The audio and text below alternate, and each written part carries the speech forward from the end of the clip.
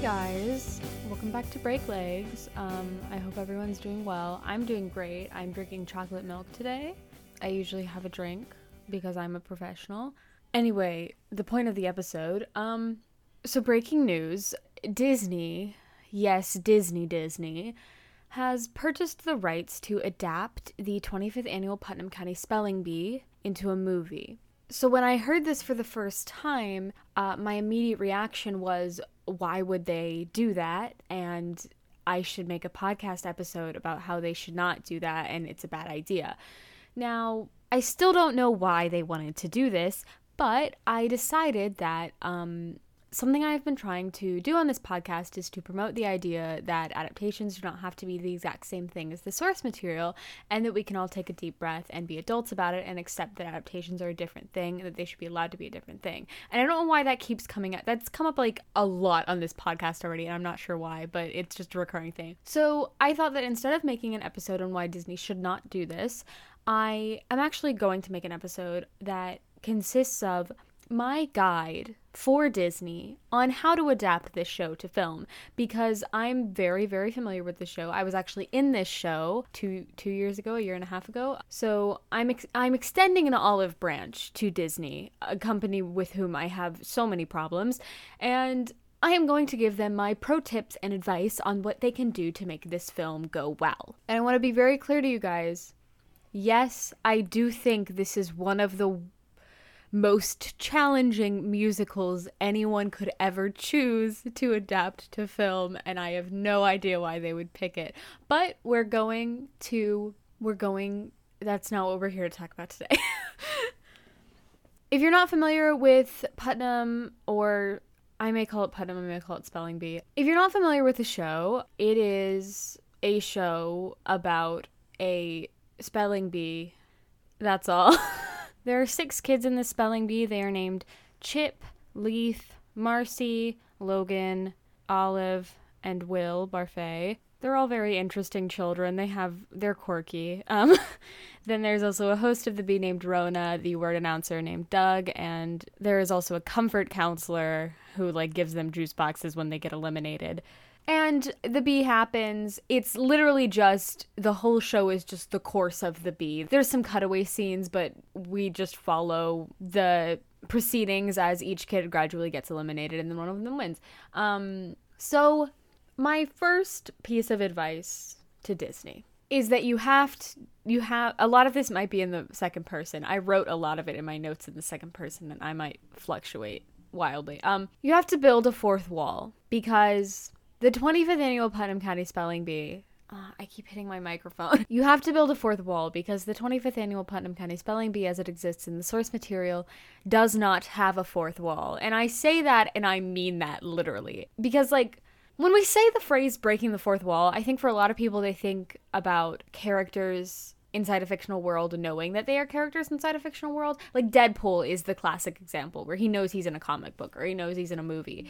And the characters in Spelling Bee do not know that they are characters, but in a more specific sense, the actual fourth wall that the phrase breaking the fourth wall refers to is the imaginary wall between the characters and the audience. So in a theater, this wall is the edge of the stage, and then in a film, this wall is the camera. And it's invisible to us, but it's visible to the characters because they cannot look out and see the audience since we don't exist in their world. So when Deadpool breaks the fourth wall, in a literal sense, that refers specifically to him staring into the camera at the audience and talking to them. So if you've never seen Spelling Bee, the whole conceit of the show, as I said, is that it's about a spelling bee, and you as an audience member are part of the audience of the spelling bee. There is not a wall at the edge of the stage. To use theater jargon, the set extends beyond the proscenium to the point that the house is literally a set piece.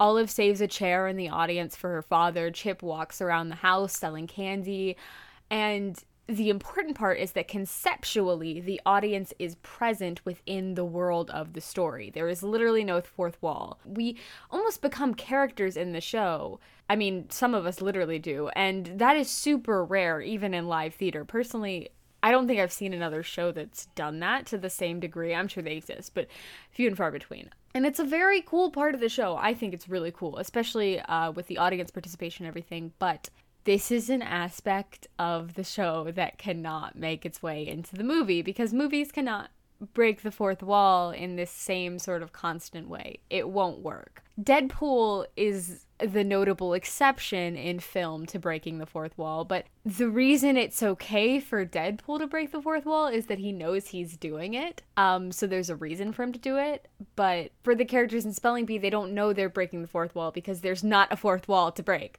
So that means in a movie setting, it would just be confusing. And I hear what you're asking me. You're asking me, Avery, if it's fine on the stage, then what makes it so weird and confusing in a movie?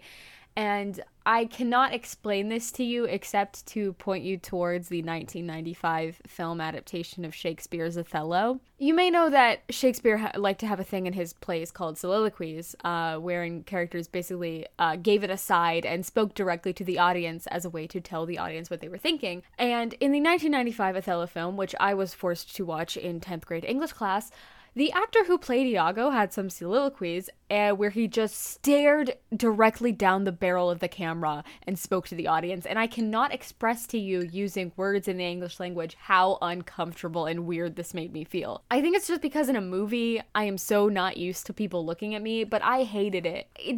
It did not work for me, and I can't imagine that it could work in the Spelling Bee movie either. Hey, it's me again. I'm editing this episode, and I actually have an additional comment about the reason why this won't work. I know I'm beating the dead horse, but it just wouldn't make sense, because the way that Spelling Bee works on stage is that you are sitting in a seat, which becomes part of the set of the show, and you become an audience member who is sitting in that seat in the universe. The film is incapable of giving you that level of immersion unless for some reason they would want to shoot it all from one angle from a seat in the audience, which they won't do because that would be stupid.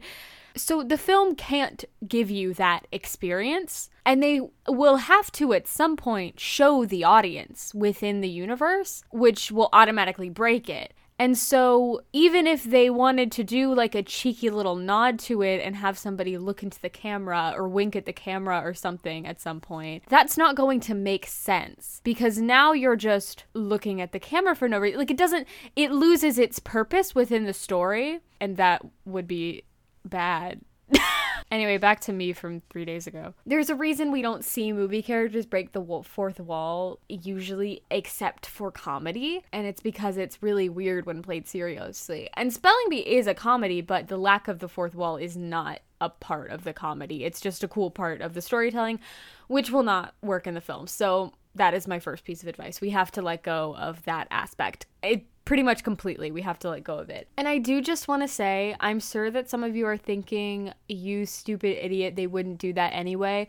But I want to say, in my defense, I have no trust for Disney. I have no trust for most people adapting a musical to film. And I especially have no trust for the development of this property, both because I think it will be very challenging to develop, and also because the team of people doing this movie is the same team of people who made Aladdin 2019. The only way Aladdin 2019 succeeded completely was that it was a very beautiful and pretty film. That was its only complete success, and Spelling Bee is not a story that needs to look good. I would actually call that the lowest priority for this film, and I am extremely concerned. So I will be stating some things that may seem obvious to you, but I want them on record. Next, we're talking about Spelling Bee. No, we've been talking about Spelling Bee. Oh my god. Okay. Next, we're talking about audience participation. So, again, if you're unfamiliar with the show, before the show begins, a couple of audience volunteers are chosen. Like, they sign up in the lobby and they're given instructions, and then at the beginning of the show, they get up on the stage and become spellers within the universe of the Bee. So they actually get up on the stage and spell words, and over the course of the first act, they get eliminated. This is a big part of the show. A lot of the first act is built around the volunteers, and we obviously have to cut it for the movie because that doesn't make any sense.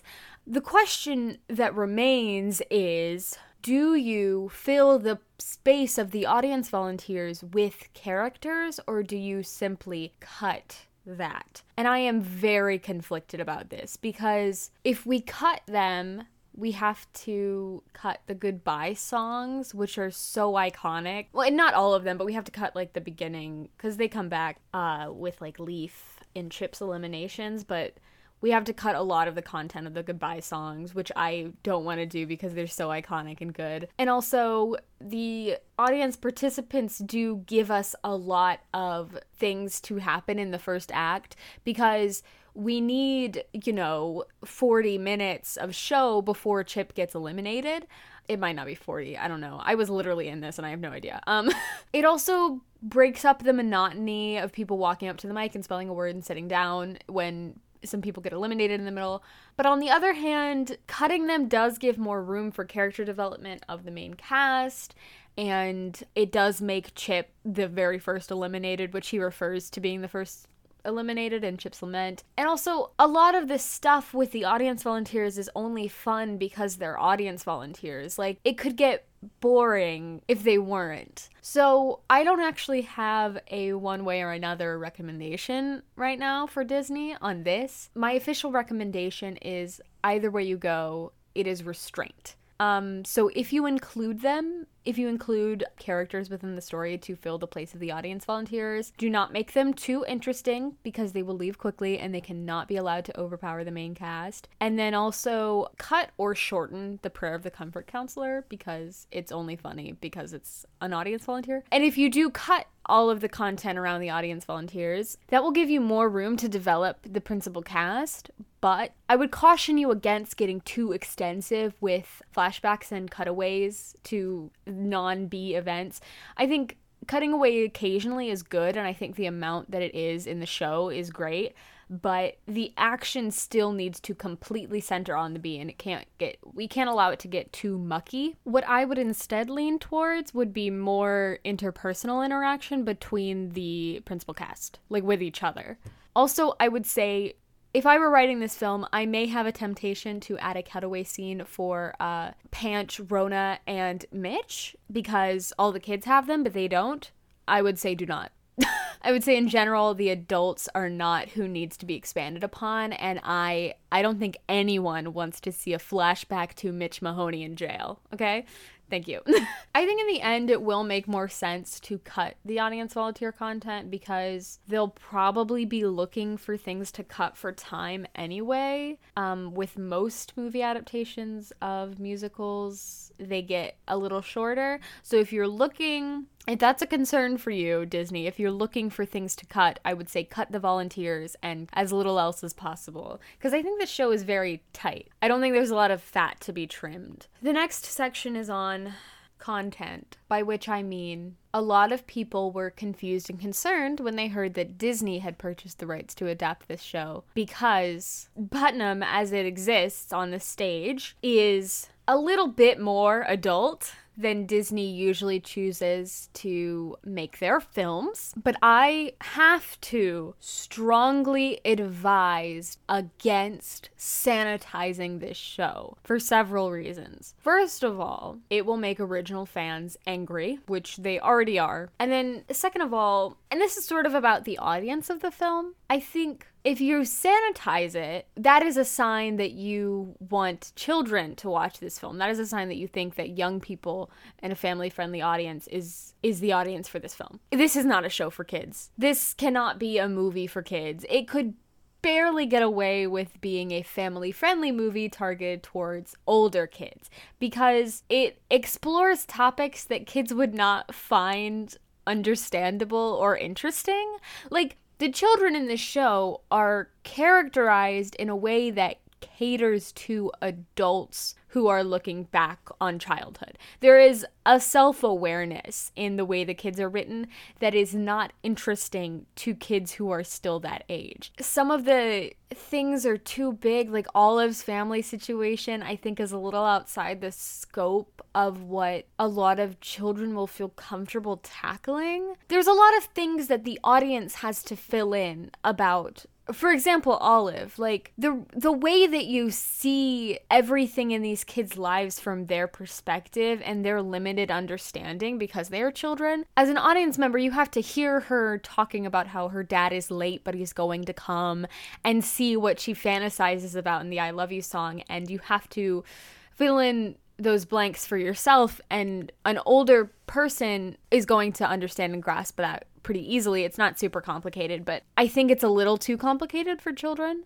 And not even too complicated, it's just not the type of stories that a kid wants to experience. Olive's family issues, Logan has a sort of tonally similar thing where she has this deep, horrible fear of failure. Those are things that kids who are the age of these characters, a lot of them will be experiencing things like that, but the way these stories are told, it's not like Logan has a terrible fear of failure and this is a story about how she works through that. It's a story about how she has a terrible fear of failure, she continues to have it, and it doesn't get fixed, and she gets eliminated from the spelling bee, and then her character is finished. And that's not what you tell a kid who is experiencing a similar thing to that. But even with Olive, like, kids whose parents are having issues, that's a story that we've heard told a lot to try and help kids whose parents are having issues. But Spelling Bee is not written to help children who are working through issues. It doesn't offer solutions, and that's going to be challenging for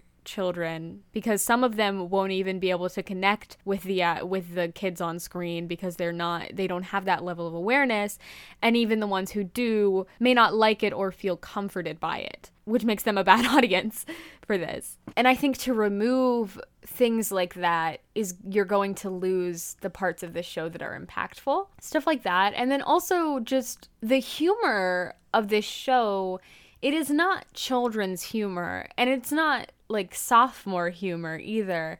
It's very smart. It's very wry. When we did this show at our school, my theater teacher, our director, said this was the smartest show she had ever done at a high school. And that's built into every part of it because just the style of humor which carries across the whole show, because it is a comedy, it's not built for little kids. And I think if you try to remove too much of that and make it more kiddish, then you're going to put it in a very weird, like, limbo where nobody's going to be happy with it. In terms of specific guidelines, there is a song where Chip Tolentino sings about how he got eliminated from the spelling bee because he had a boner. And I swear, if you cut My Unfortunate Erection, parentheses, Chip's Lament, close parentheses, I will slit all of your throats. It is too good. It is too iconic. You cannot cut it. You may cut the cursing in the show if you insist, but only for comedic effect, and I'd prefer you didn't. And also, you absolutely may not remove the cameo that the Lord God, Jesus Christ, has in this show. Does this make the movie PG-13? Yes. Does it explore religion in a way that Disney is usually very scared of? Yes. But that is the right choice. I would actually point you again towards Deadpool. Deadpool is apparently going to be a recurring theme in this episode. Remember when Marvel was making the Deadpool movie, and Marvel had a history of never making their movies more severely rated than PG-13, but then they were making Deadpool into a movie and they said, well, this one should be R because that's the spirit of it. And that was the right choice. I think that is the choice for Spelling Bee, is to make it PG-13. I just want to say that also that I understand that this is the one thing that Disney is the least likely to listen to me on, but I'm simply sharing my knowledge, and they may choose to heed me or not. And also, for the record, I understand that it is absolutely unimaginable that they will not cut the scene with Jesus, and I look forward to seeing the way they will replace him, because it will definitely fail and not be as funny. So the next section is on the age of the characters. So Spelling Bee is a musical about children. They're quite young, but they are played by adult actors on the stage, and that's part of it. Here is my advice to Disney on who to cast in these roles. Number one, you cannot cast actual children. For one, I'm just worried about the skill level that a 9-year-old could bring to the screen. I'm worried about the content because, as I said, this show is not a show for kids. I will not be relenting on that point. And the characters in this show are obviously children, but they are not written childishly. I hope that makes sense, but it's not, there's an awareness that you have to have. And then also, I just don't want to see an actual 12-year-old sing Chip's Lament. I'm concerned about that. Also, this may just be a me problem because I am not easily swayed by kid actors sometimes. And some of these kids, I'm worried that they'll get very annoying. However, you also cannot cast fully like 30-year-old actors. There is a precedent in theater for actors playing way outside their actual age, but that same precedent has not been set in film to anywhere near the same degree, and it will just confuse people. And I think it's because of the difference between the mediums. Like, I talked a little bit about this in my Billy Elliot episode, but the suspension of disbelief in live theater is very, very high. And so there are things you are willing to accept because you understand that it does not accurately reflect the real world around you. But in a movie, you expect to see the real world in a more literal sense. And that's why I don't think that having adults play these characters is gonna play right on a screen. So what is my solution? Well, my solution lies somewhere in the middle. And this may be controversial, but I am proposing teenagers. As in, we age up the characters and then have accurately cast actors who are teenagers. I think the youngest we can get these kids that I'll be happy about is like 14, maybe 13. My inspiration, honestly, when I was thinking about this, I was trying to think about stories about children that are stories for adults, and I was thinking the thing that entered my mind was It, Stephen King's It, the 2017 film adaptation, and they were like 13, 14 in that, and I think it worked. I think that's a good place to hit because they're still young. Because I think I think my age is like, I think like 17 is too old. But I think like 8th grade, I could still believe that they were in a spelling bee. And I think it's going to take care of the skill level and it's going to take care of the content concern. But I want to say that the window is very narrow. And Disney, I need you to listen close. I need you to listen very close to me and hear and understand me right now, okay? When I tell you that they are teenagers, I mean that you cast teenagers and you cast young teenagers. This is not a Dear Evan Hansen situation because high school seniors aren't doing spelling bees either. They need to stay within a pretty close range, and I think ideally for me, they're all in like the 8th grade. Logan can be a little younger because that's part of it, and Chip can be a little older, but I think they all need to stay within a pretty close range, and it actually will sort of duplicate the feeling of having them like on stage. The fact that they're all adults sort of puts them on a level playing field, if that makes sense, with like the power balance, even with the in-universe adults too, and I think getting all the kids to be mostly the same age might duplicate a little bit of that. Not that it's a super important part of the story, but I just thought it was interesting. Now, moving on to the next piece of advice. You may remember I said earlier that the developmental team for this film is the same as the developmental team for Aladdin 2019, or at least includes several of the same people as the Aladdin remake. A fun fact about me is that I have seen Aladdin 2019 twice because I was in a journalism class in the 10th grade and we were required to write a critical review of this film as we were exploring different types of journalism. I wrote an extremely critical review of this film, and one of my biggest problems with it was that it radiated this extremely strong YA energy. That seemed to be their solution with this film because they were sort of trying to make it for children and sort of trying to make it for adults with nostalgia, and they landed on like very YA, and it was a bad solution. And I want to be clear that I do not have any problem with a story having a very strong YA genre energy. Sometimes it's perfect. Like, this is exposing myself, but one of my favorite books is Carry On by Rainbow Rowell, which has perhaps the strongest YA energy of anything I've ever read or watched in my entire life.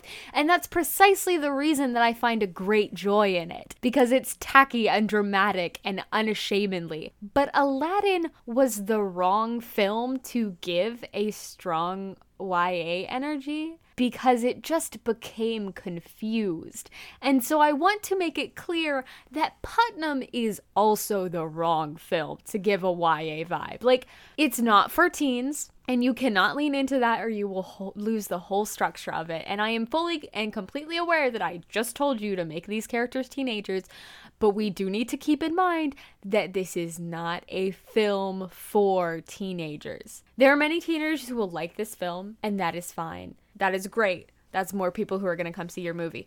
But it is not a young adult film, because when people think they're making a young adult film, they tend to lean into the genre in a way that naturally becomes a little more simplistic and a little more dramatic. And the thing about Putnam is that it is not simplistic, it is very intelligent, and it also, while it is extremely theatrical, it is not a dramatic show.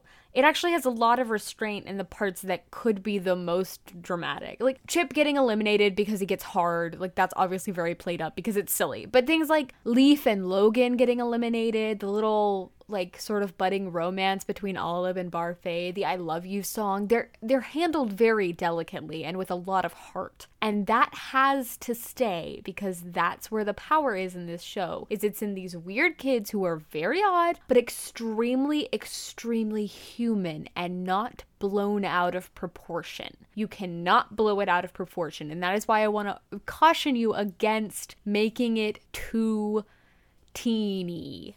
Like, if you watch this movie and start to get YA vibes off of it, you've gone in the wrong direction. Moving on. Oh, this next section starts with a little anecdote. So, as I was preparing this episode, I consulted a couple different people in my life, as I usually do, to get their opinion on this subject. And I was talking to my dear father, and he said to me something along the lines of, well, you know they're going to pick one or two leads and focus way more on them. And this is something that had not even ventured to cross my mind as I was preparing this episode. And this is because, to me, Spelling Bee is indisputably an ensemble show. Like, personally, I have always thought of it as having 6 main characters. And logically, I understand that they leave over the course of the show. And, like, for example, Chip is less important and has a smaller part than, like, Barfay. But the core of the show still lies in all of these kids as one united piece. For one, it just makes the show more interesting because each of the characters are very developed, which I think is something you would want to preserve.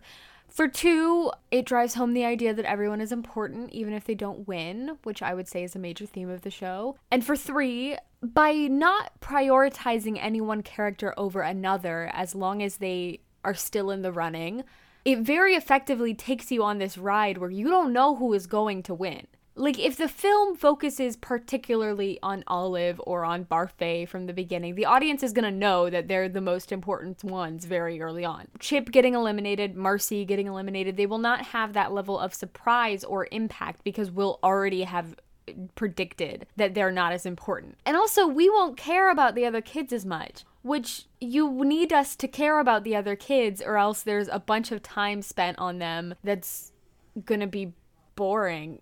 So that's very important, Disney. You need to put an equal amount of effort and focus on each of the 6 children. Do not throw out Logan and Leaf and Chip and Marcy in favor of Olive and Barfay because they are all important and you can't lose sight of them until they get eliminated from the Bee. I have a last section that's titled miscellaneous advice that were kind of too small to have their own bullet points, but here they are. I'm just going to run down the list. Logan Schwartz-Grubenier, who you may know as a main character of this show, has 2 gay fathers, and that they're like part of it. They're characters in it. Disney, look me in the eyes. Do not market Dan and Carl like you are doing something revolutionary and the world should be proud of you, because that's what Disney does every single time they have the faintest whiff of a gay character on screen. Do not do that. Everyone will get annoyed at you again, like they do every time, because you never deliver. Similarly, do not cut down their scenes because you will be crucified. And again, similarly, do not needlessly expand their scenes to show them off. I think in general, this show is very well balanced, and you should, as much as possible, avoid messing with the distribution of screen time, unless you're very confident, which I'm sure you are. Next thing, I think ideally it should be set in a gym and not in a theater. I think setting it in a theater or auditorium would be a really cute nod to the show's origins, but I think the vibes of a gym are better and work better for the story. Next thing, do not linger too much on the audience. I think that could become weird very quickly, because I talked earlier about how the audience is like a character in the story. They made the audience in the Bee the audience of the show, which gave us a very passive role in the story. So I just don't want the audience, they're not the focus, and I don't want you to get lost focusing on them. So just remember that the audience does not play an active role in the story. Don't let anyone sing in the audience. That's my main point. The cutaways, the little cutaway scenes like Leaf's phone call and like the cystitis scene should cut away to different locations, but the characters' songs like I'm Not That Smart and Woe Is Me should stay at the B.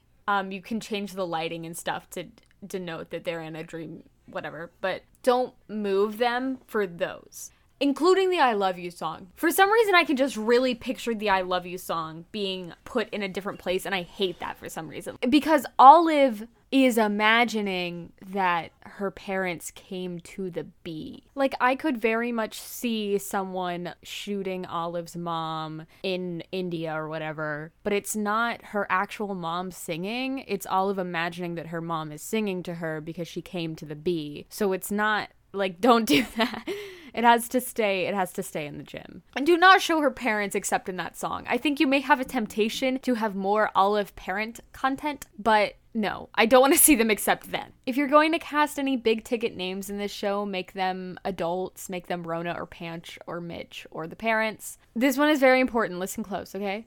Get kids who can sing. The music in this show is really hard. And you can simplify it to a point. Like, when we did the show at my school, we were not good enough singers for this. And so our music director, like, simplified some of the harmonies. You can do that, and you can simplify to a point, but only to a point. And the best case scenario is that you don't have to simplify. So if you can, get kids who are good at singing. Also, related point, the music is really good in this show, and it's really important. So I would implore you to cut as little of it as possible, and I mean that seriously. Every character in this show gets a song, except for Panch, but who cares? They all need to keep their songs, or else it will become unbalanced, and the balance is very important.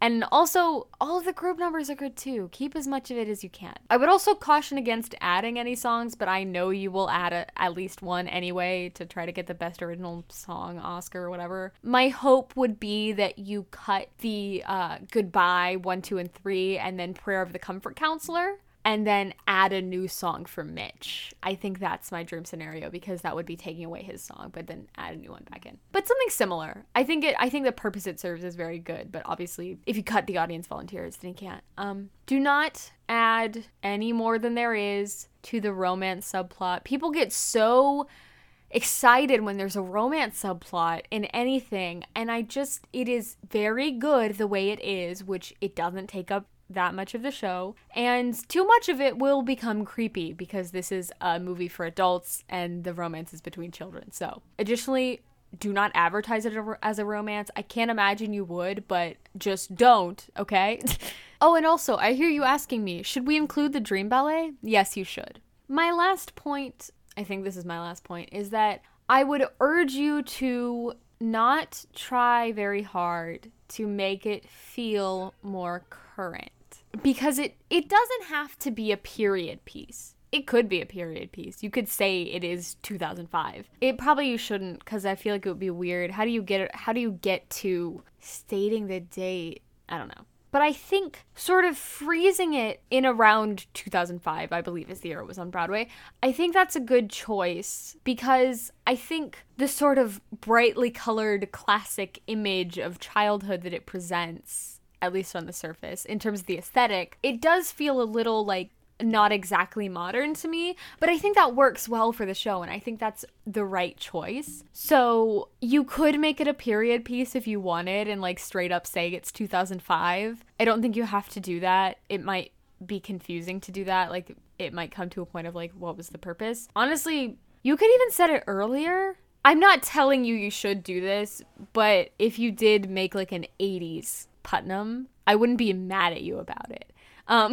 But I don't think you need to be conscious of this doesn't look like 2021. I don't think you should have that idea in your head, because again, It's not for the kids of today. It's for adults. There's a sort of baked in nostalgia, and it's not like a show about nostalgia. It's no A Christmas Story, but there is an inherent nostalgia because it's a show for adults and it's about children, and so they naturally are thinking about their childhood. And so I think it's okay if it feels a little bit set in the past. Like it's kind of timeless. And I think that's good if you can't pin down exactly where it is. The one thing is Logan's monologue. And this is kind of tricky because when this show was on Broadway, the monologue was changed. It was rewritten weekly. And that's something that you can't do in a movie. I do think it has to be something current unless you do choose to have a period piece, which I think would be a really interesting choice and I would kind of like to see. If you do choose to make it a period piece, then it can be something from that time period. But if you choose to make it timeless, then the monologue does have to still be something very current. It needs to feel current to people in the movie theater who are watching it, months after you filmed it, which I know that's challenging, but that is the one piece that the reason it's interesting is because it's current. Like the rest of the show is not really grounded in a particular time, but that one has to be current. Okay, I'm done. Those were my pieces of advice. Disney, I hope you're listening. What's the, hold on. Let me Google the CEO of Disney. Bob Chapek, or Chapek, or Chapek. I hope you were listening, Bob. I think this show is going to be tricky to adapt to film, and I think we need to be careful, but anything is possible. And I could see this being good. I genuinely could. I think also just while we're here, I would like to start a campaign to cast John Hodgman as Panch. I don't know why, but that, one of the first things that entered my brain when I heard that this show was getting adapted to film was that John Hodgman should play Panch. So I want to also put that on the table. But anyway, that's my last thing. Thank you so much for listening. Thank you to Silt for this podcast's intro and outro music. You can email me at breaklegspodcast@gmail.com, or you can follow me on Twitter at breaklegspod. And as ever, I hope everyone has a wonderful day! ! Heart emoji.